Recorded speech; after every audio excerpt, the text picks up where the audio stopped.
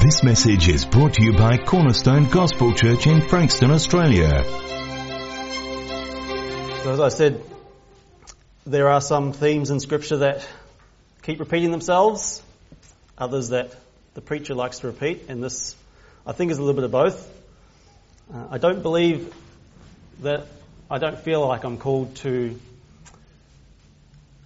teach you the nitty-gritty of the long fought-over doctrines of the Christian faith, or to dig out the unknown mysteries of Scripture. I try to keep it simple, because that's how my simple brain works. I care more about one's daily outworking of their Christian life than their ability to articulate great knowledge. And so with that in mind, we're going to spend most of our times in the book of Galatians this morning, looking at the importance of living the gospel. Paul spends a lot of time in this epistle showing the importance of the gospel and the need for it to remain pure. And so in Galatians chapter 2, verse 5, he says, To them we did not yield in submission even for a moment, so that the truth of the gospel might be preserved for you. Paul wasn't going to let the purity be tainted by the Judaizers, so that it wouldn't be corrupted and lose any of its saving power. And this is why he's writing to the Galatians, because the Galatians were being pressured into going back under the Mosaic law. They were being told that salvation couldn't be obtained merely by God's grace through faith. But these Gentile believers were being taught that they needed to follow Jewish customs, especially circumcision. And the false teachers among them were insistent that they couldn't be saved without circumcision. But the good news, the message that Jesus fulfilled the requirements of the law on our behalf so that in Him we are made righteous, that message can't be mixed with a self-righteous means that these people were trying to push onto the Galatians. It can't be mixed with the old superficial way of doing things. And that is largely what the Old Testament law was. It was a superficial expression of something that was better to come. It was a shadow, a foreshadowing of something that was to come. Paul understands that the importance of the gospel, because of the importance of the gospel, it must remain pure, which is why he harps on it so often. And so Galatians 2:14, he says, But when I saw that their conduct was not in step with the truth of the gospel. Now he's speaking here of Peter. If you remember, Peter came to them and everything was fine when it was Peter and Paul and the church. But then some came from James, from Jerusalem. And so once these Jewish men came, Peter started to hold himself back, and he started to, he stopped eating with the Gentiles because he feared the circumcision.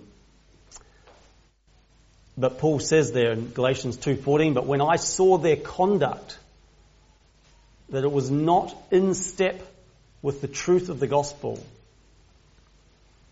Paul confronts the hypocrisy here in Peter's actions.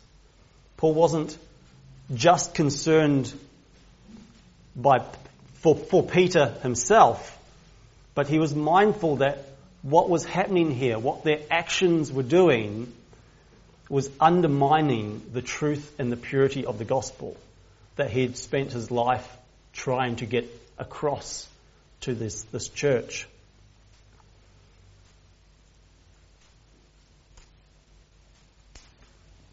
you remember later in Galatians chapter 3, he says there is neither Jew nor Gentile, slave nor free, male or female.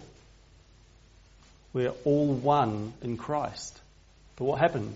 Peter comes along, some of his friends from Jerusalem come along, and all of a sudden there is a difference between Jew and Gentile. It was tainting the gospel message. His actions were not in line with the gospel. And the way we live out our life will reflect our understanding of the gospel message, the way we act among each other. And the truth of this gospel that Paul is proclaiming affects every area of our life. It determines how we treat our co-workers. It will dictate how we treat our family, our spouse, and our children. Because if we scream and yell at our spouse, it demonstrates that there is a lack of understanding regarding the gospel message and what Christ has achieved and what we are called to as his followers. When we mistreat others, it reveals an issue with our understanding of the gospel. And so in every area of our life, we are demonstrating our understanding of the gospel. If we're arrogant and crude, it shows there's something wrong with our understanding, because that is not what we're called to. It affects how we raise our children. Do we raise them just like the world? Do we raise them with the lies that the world tells them? Perhaps about a fat man in a red suit. Or about a few Easters ago I saw resurrection eggs. Some way to mingle the traditions of the world in with Christianity. The church has tried all sorts of crazy things to draw in the world into the church, but the church is not for the world. The gospel message is for the world, and church is for those who respond to the gospel message and are saved. And that's why this foundation that the gospel is for everything that we do as a Christian is why Paul so passionately defends its purity. Because if you mix the gospel with anything other than grace through faith, then it ceases to be good news. It's no longer good news if it's not by God's grace and it's not through faith. And that's why the devil continues to attack the gospel, and he has done for the past 2,000 years, always trying to add something to it, add man's effort, or subtract things away from it. And the gospel is not simply that we follow Christ and imitate his life. That would be works if that's all the gospel was. But the gospel is rather that we are to receive Christ by faith. It's that we are to trust in the Lord Jesus Christ. There's no place in the gospel for a salvation that is obtained by keeping the Mosaic law. That doesn't mean that we don't follow Christ and we don't imitate his life, but that's the flow-on effect of the gospel message. That's the flow-on effect when we respond to the gospel message. But that's not the gospel in itself. But rather, repentance from dead works and faith in Christ is the gospel call. And I think Paul puts this, actually not Paul, Luke puts this very interestingly in Acts chapter 20 when he says, and he's speaking of Paul here, "You yourselves know from the first day that I set forth in Asia how I was with you the whole time, serving the Lord with all humility and with tears and with trials which came upon me through the plots of the Jews.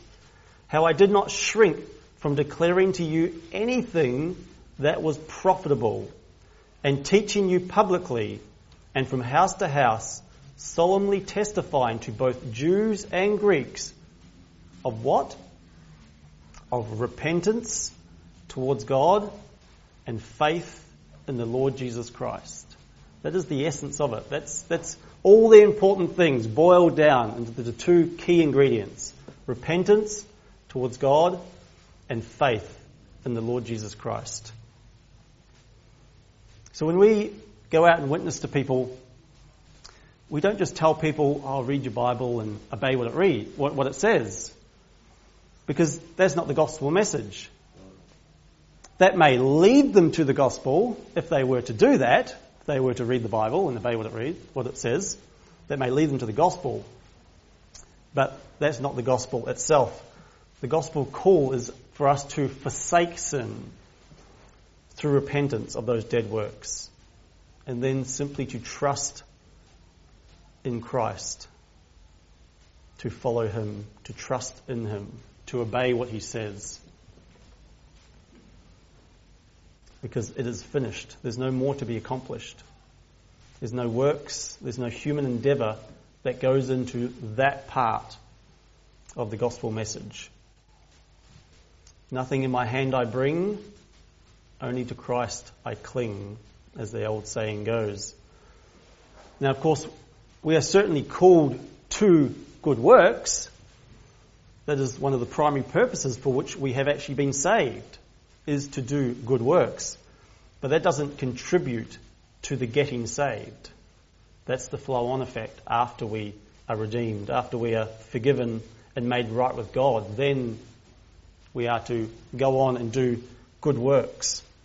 For we are his workmanship, created in Christ Jesus for good works, which God prepared beforehand so that we would walk in them. That's what we've been created in Christ Jesus for. But that's not what creates us in Christ Jesus. Works, or even better yet, fruit, may be the evidence of salvation, but it's not the means of salvation. And just like Peter was guilty of compromising and confusing the issue until Paul rebuked him, we too can very easily fall into some form of law keeping. Churches have long made great lists of things that Christians must do to stay in right relationship with their church, perhaps. Thou shalt not criticize the pastor. Thou shalt not be late. Or thou shalt not raise thy hands in worship. Or thou shalt not watch TV. You can come up with any number of things that churches have made rules on. I remember one visitor, the place that he was going, said that I forget now, if you could only wear denim or you couldn't wear denim. It was one or the other, but just bizarre things. But if our lives are guided by the gospel, guided by the message that in Christ we have already been redeemed and freed from the curse of the law, and are now called to love one another, churches wouldn't need to make all these rules and laws if we were guided by love.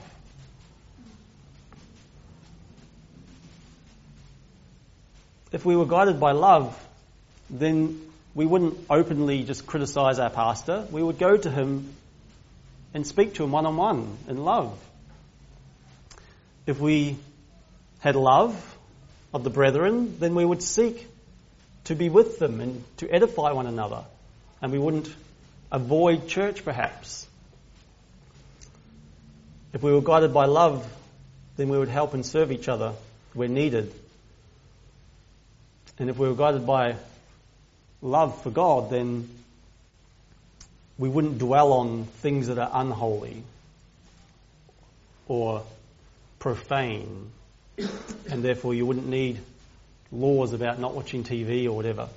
But does that mean that you can't miss a Sunday or you can't watch TV? That's not the point. The point is, what is the motive behind it?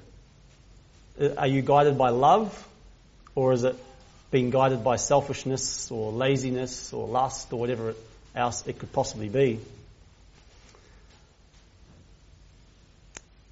Remember the passage we read from Mark last week when Jesus was healing the man with the withered hand. What was the question he asked? Is it lawful to do good or to do harm on the Sabbath? And in Matthew we get a more detailed account of this. It says, what man is there among you who has a sheep, and if it falls into a pit on the Sabbath, will you not take hold of it and lift it out? How much more valuable then is a man than a sheep? You see, God cares about life. He cares about justice and mercy. And even these leaders, these Pharisees, they would do what they considered perhaps might be profaning the Sabbath to do good to their animal, and yet they're criticizing Jesus because he's making a whole man well. He's getting at their hypocrisy. And so often we want to stick to the rules and not obey them, even if love says it's the right thing to do, because often our rules are man-made and they just give us a sense of satisfaction to be able to tick the box. Oh, done that, done that, done that. But it removes the heart of love and of mercy and justice. And that's why I think love fulfills the law, why the scripture says that love fulfills the law, because that's really what it's about. It's about love. The rules were kind of introduced because humans can be a bit thick in the head. Rules and regulations are usually added when love is missing. In fact, the scripture says that the law came because of transgression. Transgression only happens when there's no love. But love is fulfillment of the law. And I'll give you this illustration. If I say to my kids at 7 o'clock, kids, go off to bed. So 7 o'clock comes around and they go off to bed. They obey me the first time. But after a few nights, they start to push the boundaries. And they go off to their bedrooms and then they start to play. Well, they've kind of obeyed the rule, haven't they?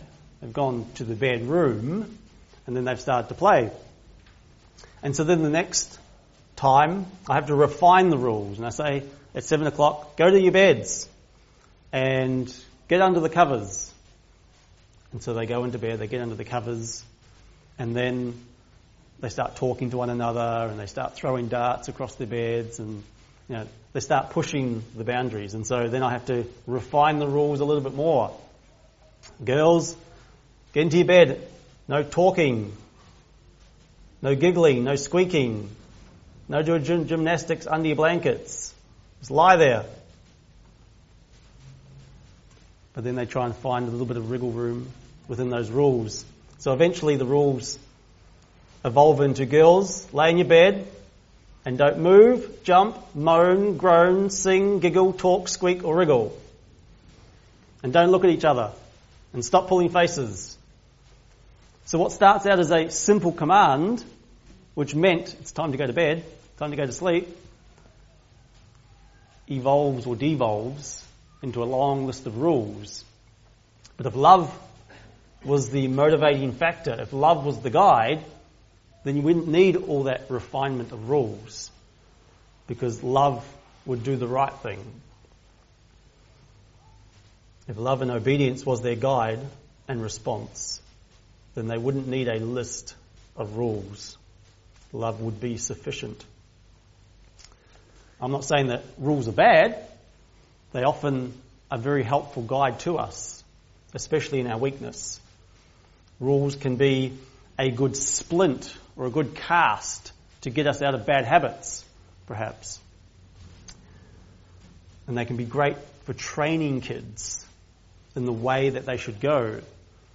But ultimately we want self-control and love to take over and suffice, because if we only do good because we're told to, then that's we've missed the point. Defeats the purpose. If we're only good because mum and dad tells me I have to be good, or if we as Christians only do good because we've ticked all the boxes that we've been given, it defeats the purpose. That's completely missing the point.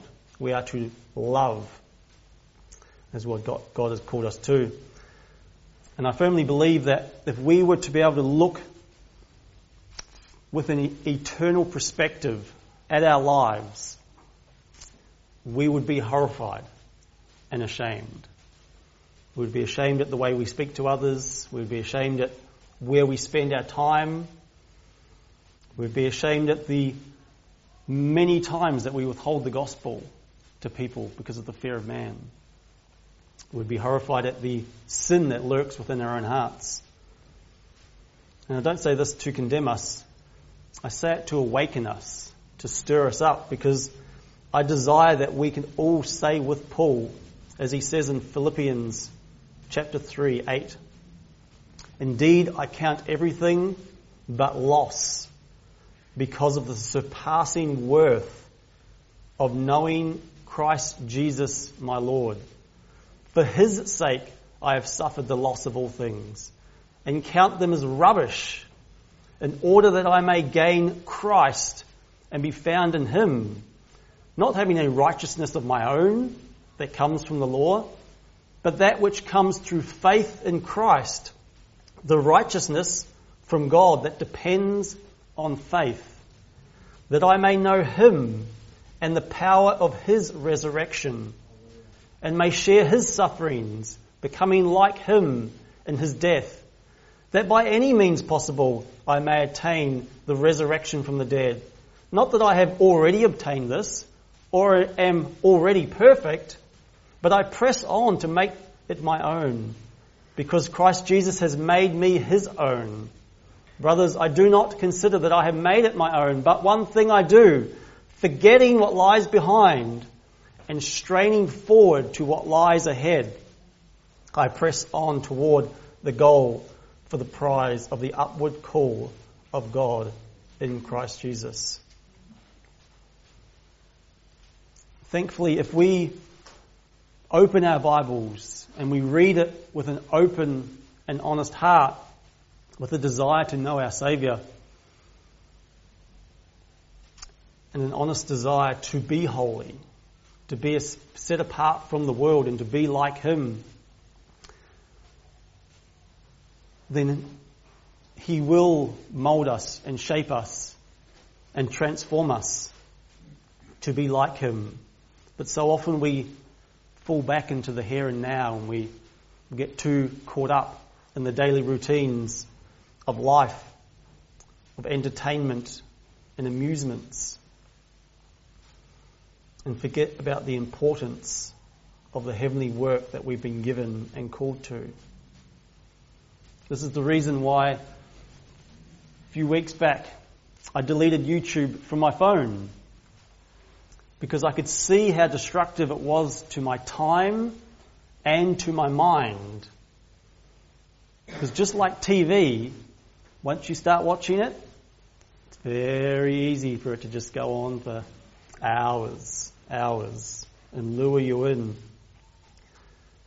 So for me, I got rid of it from the one device that follows me everywhere I go, because it becomes a stumbling block or a temptation just to pull it out and waste some time watching it.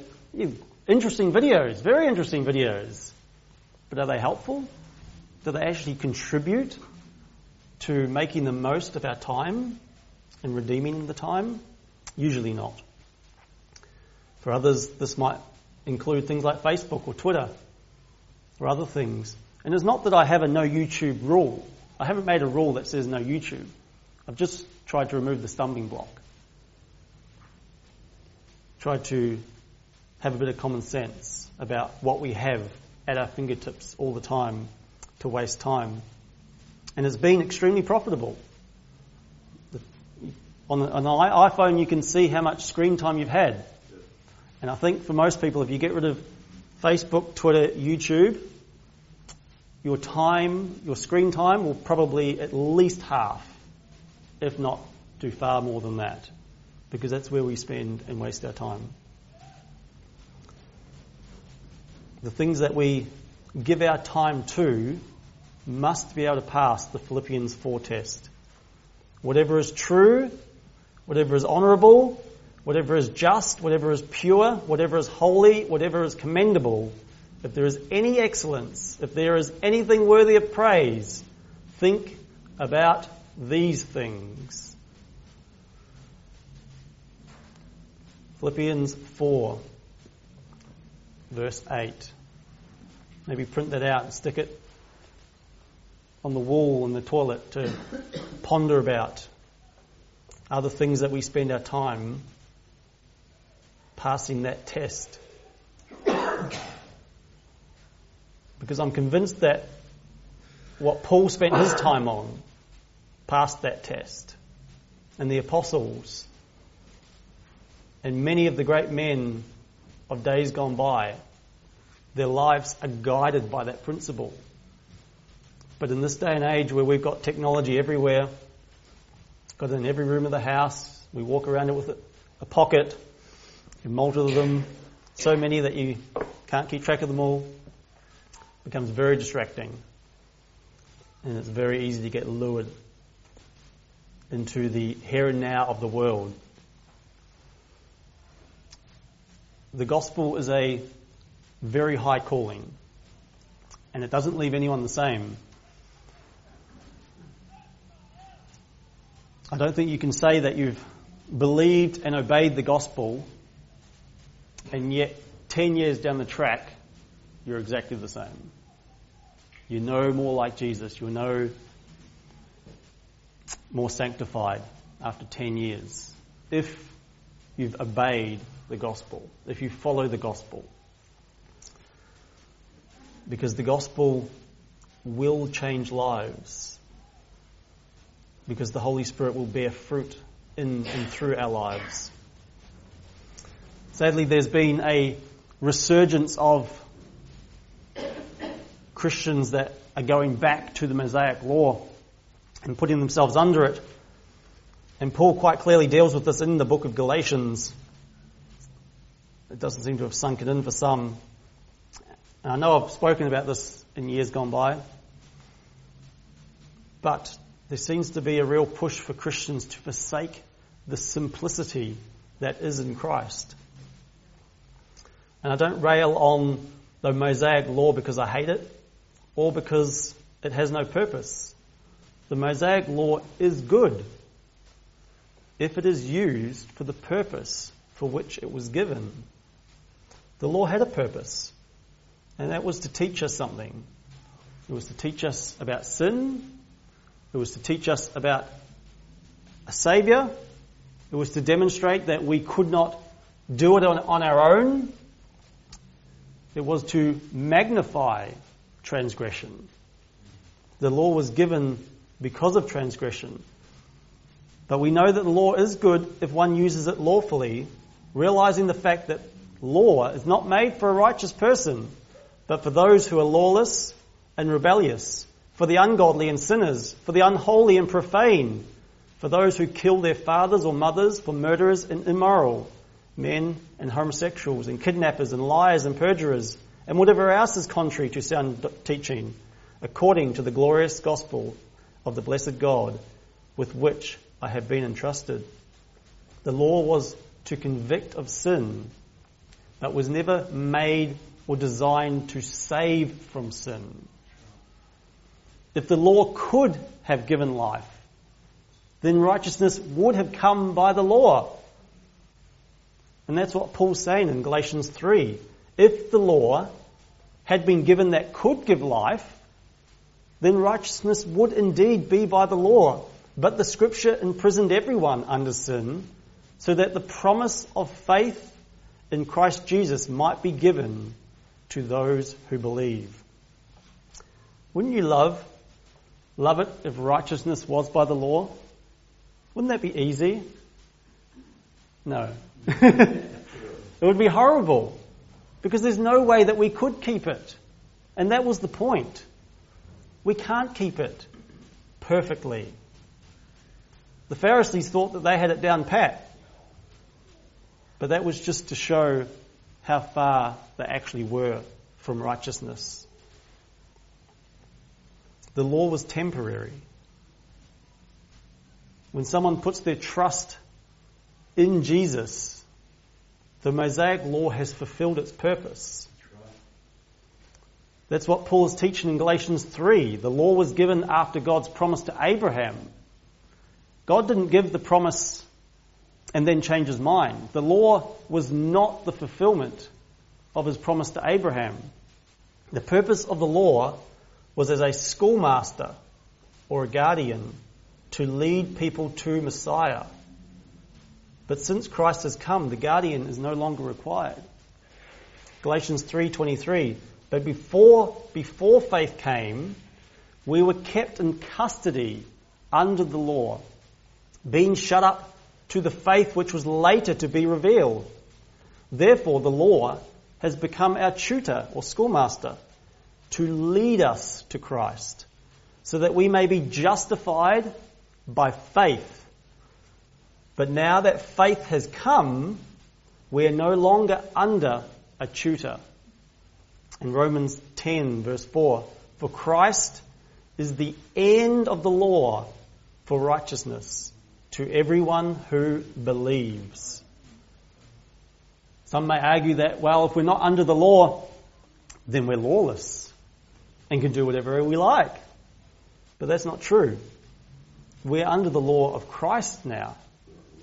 We're under the law of the Spirit of life. The Mosaic law was given, the Mosaic law has given way to the law of Messiah. We're under the law of love, and we're told to walk by the Spirit. Let me read from Galatians chapter 5, verse 13. For you were called to freedom, brothers. Only do not use your freedom as an opportunity for the flesh, but through love serve one another. For the whole law is fulfilled in one word: you shall love your neighbour as yourself. But if you bite and devour one another, watch out that you are not consumed by one another. But I say, walk by the Spirit, and you will not gratify the desires of the flesh. For the desires of the flesh are against the Spirit, and the desires of the Spirit are against the flesh. For these are opposed to each other, to keep you from doing the things you want to do. But if you are led by the Spirit, you are not under the law. Speaking of the Mosaic law. Those who are in Christ and are living by his Spirit are not subject to the old law. They are those who heed his word, obey his commands, follow his ways. However, those who are not being led by the Spirit or not walking by the Spirit, they're being led by their flesh. And they don't produce spiritual fruit, but rather they produce fleshly works. Galatians 5, chapter 19. I don't know if you're familiar with this verse, but anyone who street preaches knows Galatians 5:19 off by heart. Now the works of the flesh are evident: sexual immorality, impurity, sensuality, idolatry, sorcery, enmity, strife, jealousy, fits of anger, rivalries, dissensions, divisions, envy, drunkenness, orgies, and things like these. I warn you, as I warned you before, that those who do such things will not inherit the kingdom of God. Paul says these works of the flesh, they're obvious. They're easy to spot. Most of them are easy to spot.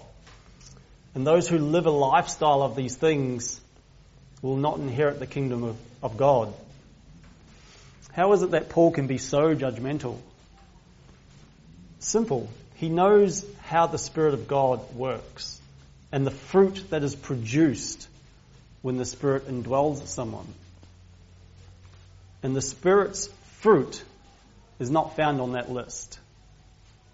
That's the list of the flesh.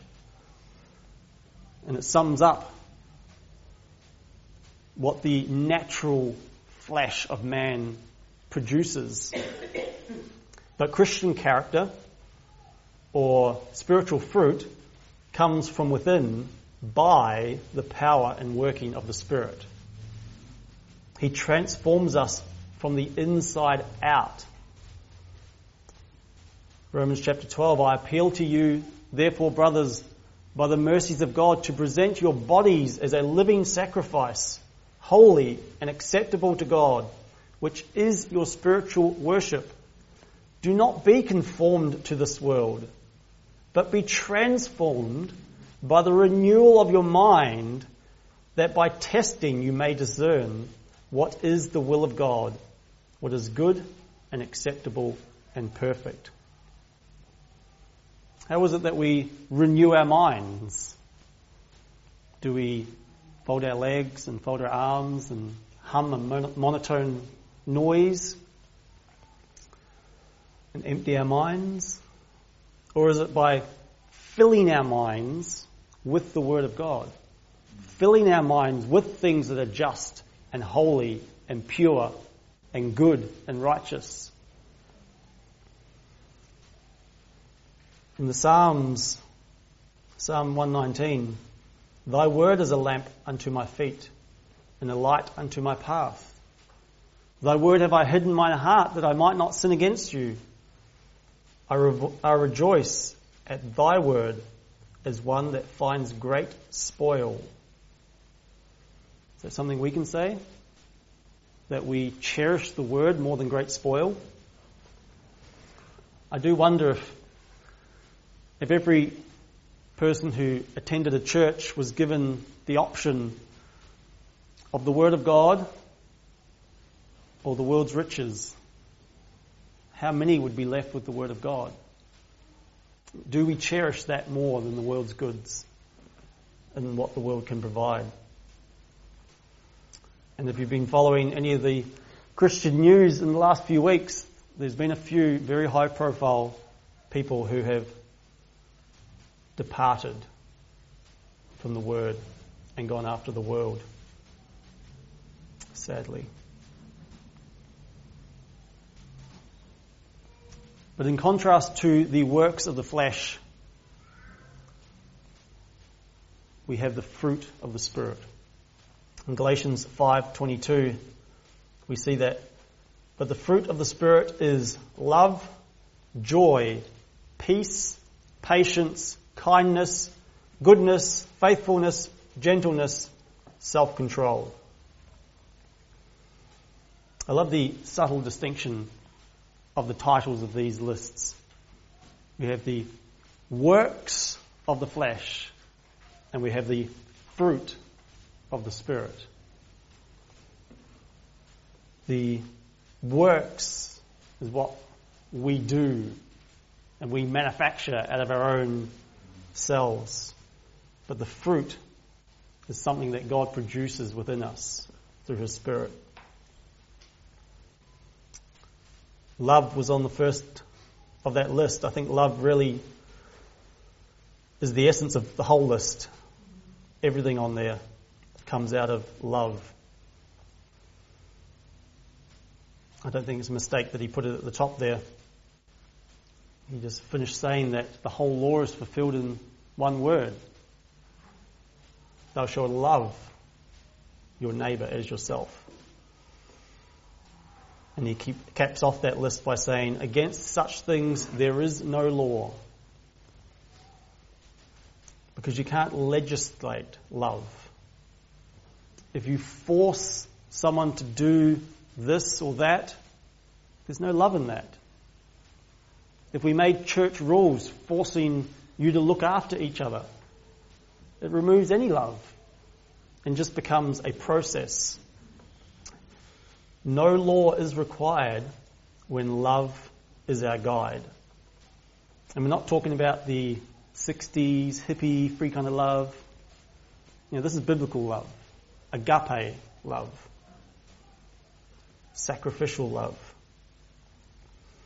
This doesn't mean that new Christians will immediately show forth all this fruit and never fall into sin. Obviously not. It is a process of sanctification. There are usually big changes at the start when the open and obvious sins are crucified. And then there's the gradual process of sanctification where God works in our minds to deal with the selfishness and the bitterness and the anger, resentment and other things in our life that manifests itself, sometimes randomly, sometimes sporadically in situations. And Paul adds afterwards in chapter 6 verse 1, brothers, if anyone is caught in any transgression, you who are spiritual should restore him in a spirit of gentleness. Keep watch on yourself, lest you too be tempted. See, Christians are not perfect, but we are being perfected. And we should therefore show compassion to others who are caught in sin. If we see a brother or sister caught in a sin, then, as it says, in a spirit of gentleness, we should help them because we love them. We have to be careful that we don't also get entangled in that sin, whatever it may be. But so often, I think if we see someone in sin, we kind of run the other way because we want to avoid that circumstance. We want to get away from it as much as possible, but we have a responsibility to help them, to educate, to edify. And if we're guided by love, then we won't just turn the other way. We will seek to rescue them with gentleness. In chapter 5, Paul recaps what he just said. He says, if we live by the Spirit, let us also walk by the Spirit. Let us not become conceited or provoking one another or envying one another. Or in my words, if you call yourself a Christian, read and obey God's word and live a Spirit-filled life. Don't have a big head about yourself, stirring up trouble and being discontented. So many arguments and divisions are the result of our own big egos. We are often so puffed up that we must stick up for our right to be seen. But what does love say? 1 Corinthians 13, love is patient. Love is kind.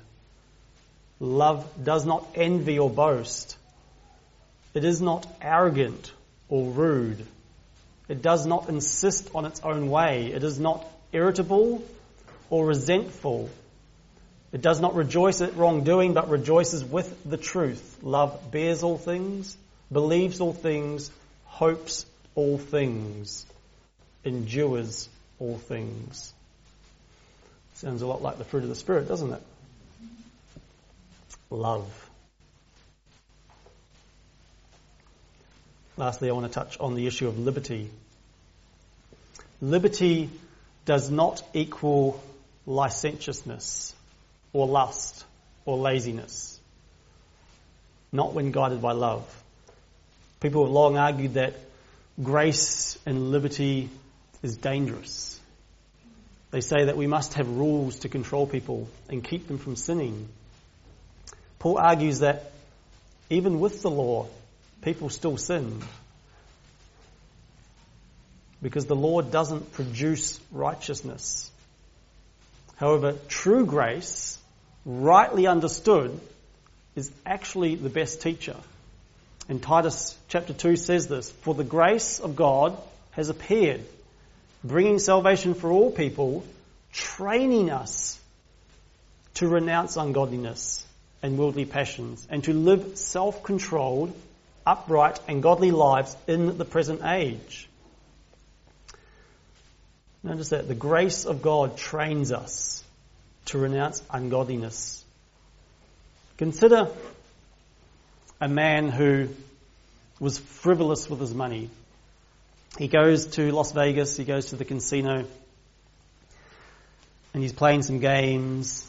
And by the end of the night, he's lost $10,000. He's like, oh. So he's really upset that he's lost all this money.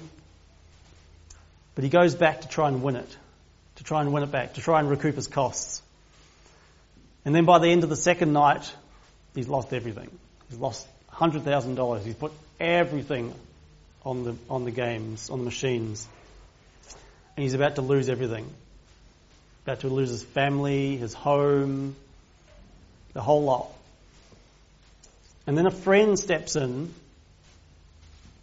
and his friend sells all his goods to repay for that man's debt that he has. So the man now is debt-free. If there was a law saying that you shouldn't gamble, do you think that would have stopped the man from gambling? Unlikely. But knowing that his friend has given everything to pay his debt, is he likely to rush back to the casino again? He's not. If he grasps the gravity of the situation, if he truly understands the grace that was given in that circumstance, there's no way he'll rush back.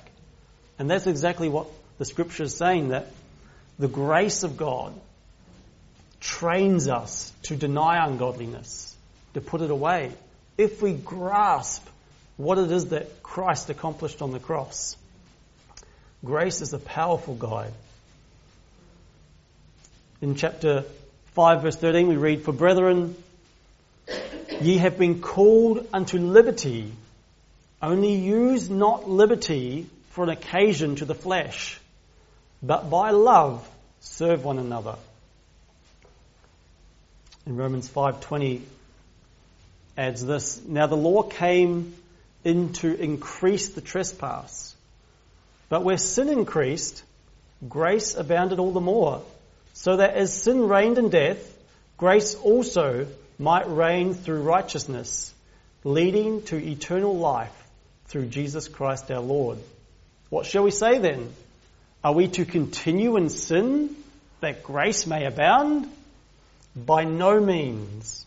How can we who died to sin still live in it? Do you not know that all of us who have been baptized into Christ Jesus were baptized into his death? We were buried therefore with him by baptism into death, in order that just as Christ was raised from the dead by the glory of the Father, we too might walk in newness of life. Someone who thinks that grace means that we can engage in fleshly living does not understand anything about the grace of God. 2 Corinthians 5 says, Christ's love controls us. Since we believe that Christ died for all, we also believe that we have all died to our old life. He died for everyone so that those who receive his new life will no longer live for themselves. Instead, they will live for Christ, who died and was raised for them. A gospel life is a changed life. And when we kneel before God each night or each morning, we should consider our actions from the day gone by. We should examine them in the light of God's word. And then before God we can ask for forgiveness. We can ask for the grace to change. We can repent where we've erred. And I think 1 Corinthians 13, the love chapter, is a great way to examine ourselves, examine our motives for the day. Because I don't know about you, but I know that the scripture is true when it says that the heart is deceitfully wicked. I know how deceitful my heart can be. Oh, no, I did it for this reason. I did it for that reason. No, it was because, and you're always trying to justify why you did something.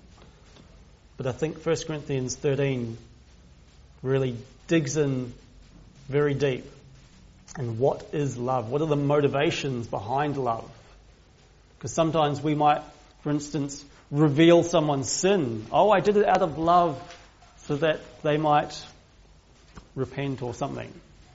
But what does it say in 1 Corinthians 13? Love doesn't do that. Love doesn't just reveal iniquities. It actually, it covers it in a sense, in protection. And that's the same when the instruction comes when there's issues in the church. You don't just, Sean, everyone, I've got an announcement to make. Last week I saw Sean doing this, that and the other thing. That's not what love does.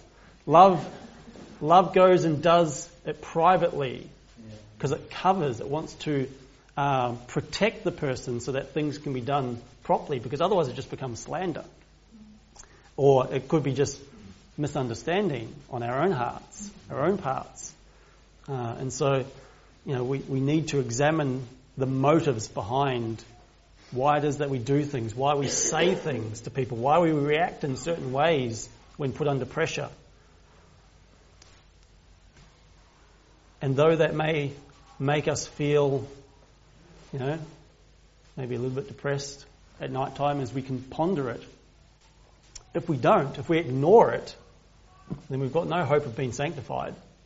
If we're not willing to stop and consider our own actions and let the Word of God do its work, let the Word of God transform and renew our minds so that we would act in accordance to His Word. Love is a high calling, but it's worth it. Let's give thanks. Father,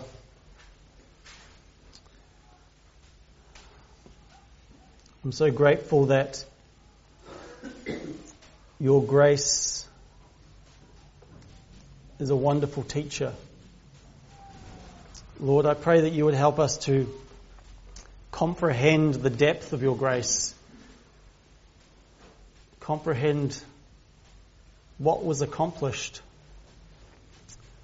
when our sin was taken, when Christ became our propitiation. Lord, such a phenomenal transaction that occurred when you removed our sin as far as the east is from the west.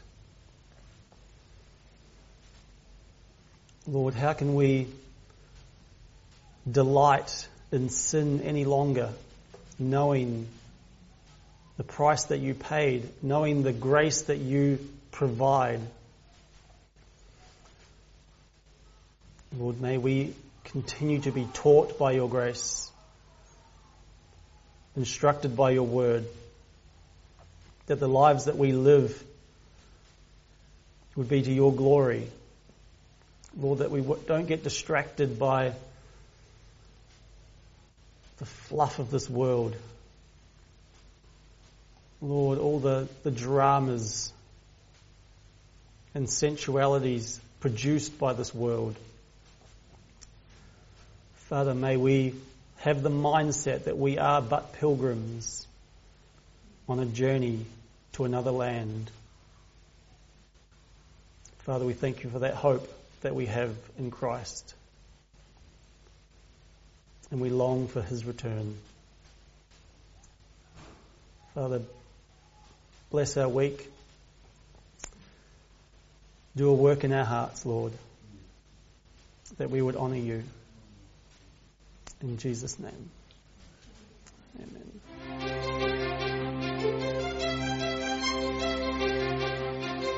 Thank you for listening to this message. You're welcome to duplicate this message in its entirety for non-profit purposes. For more information and resources, visit cgc.org.au.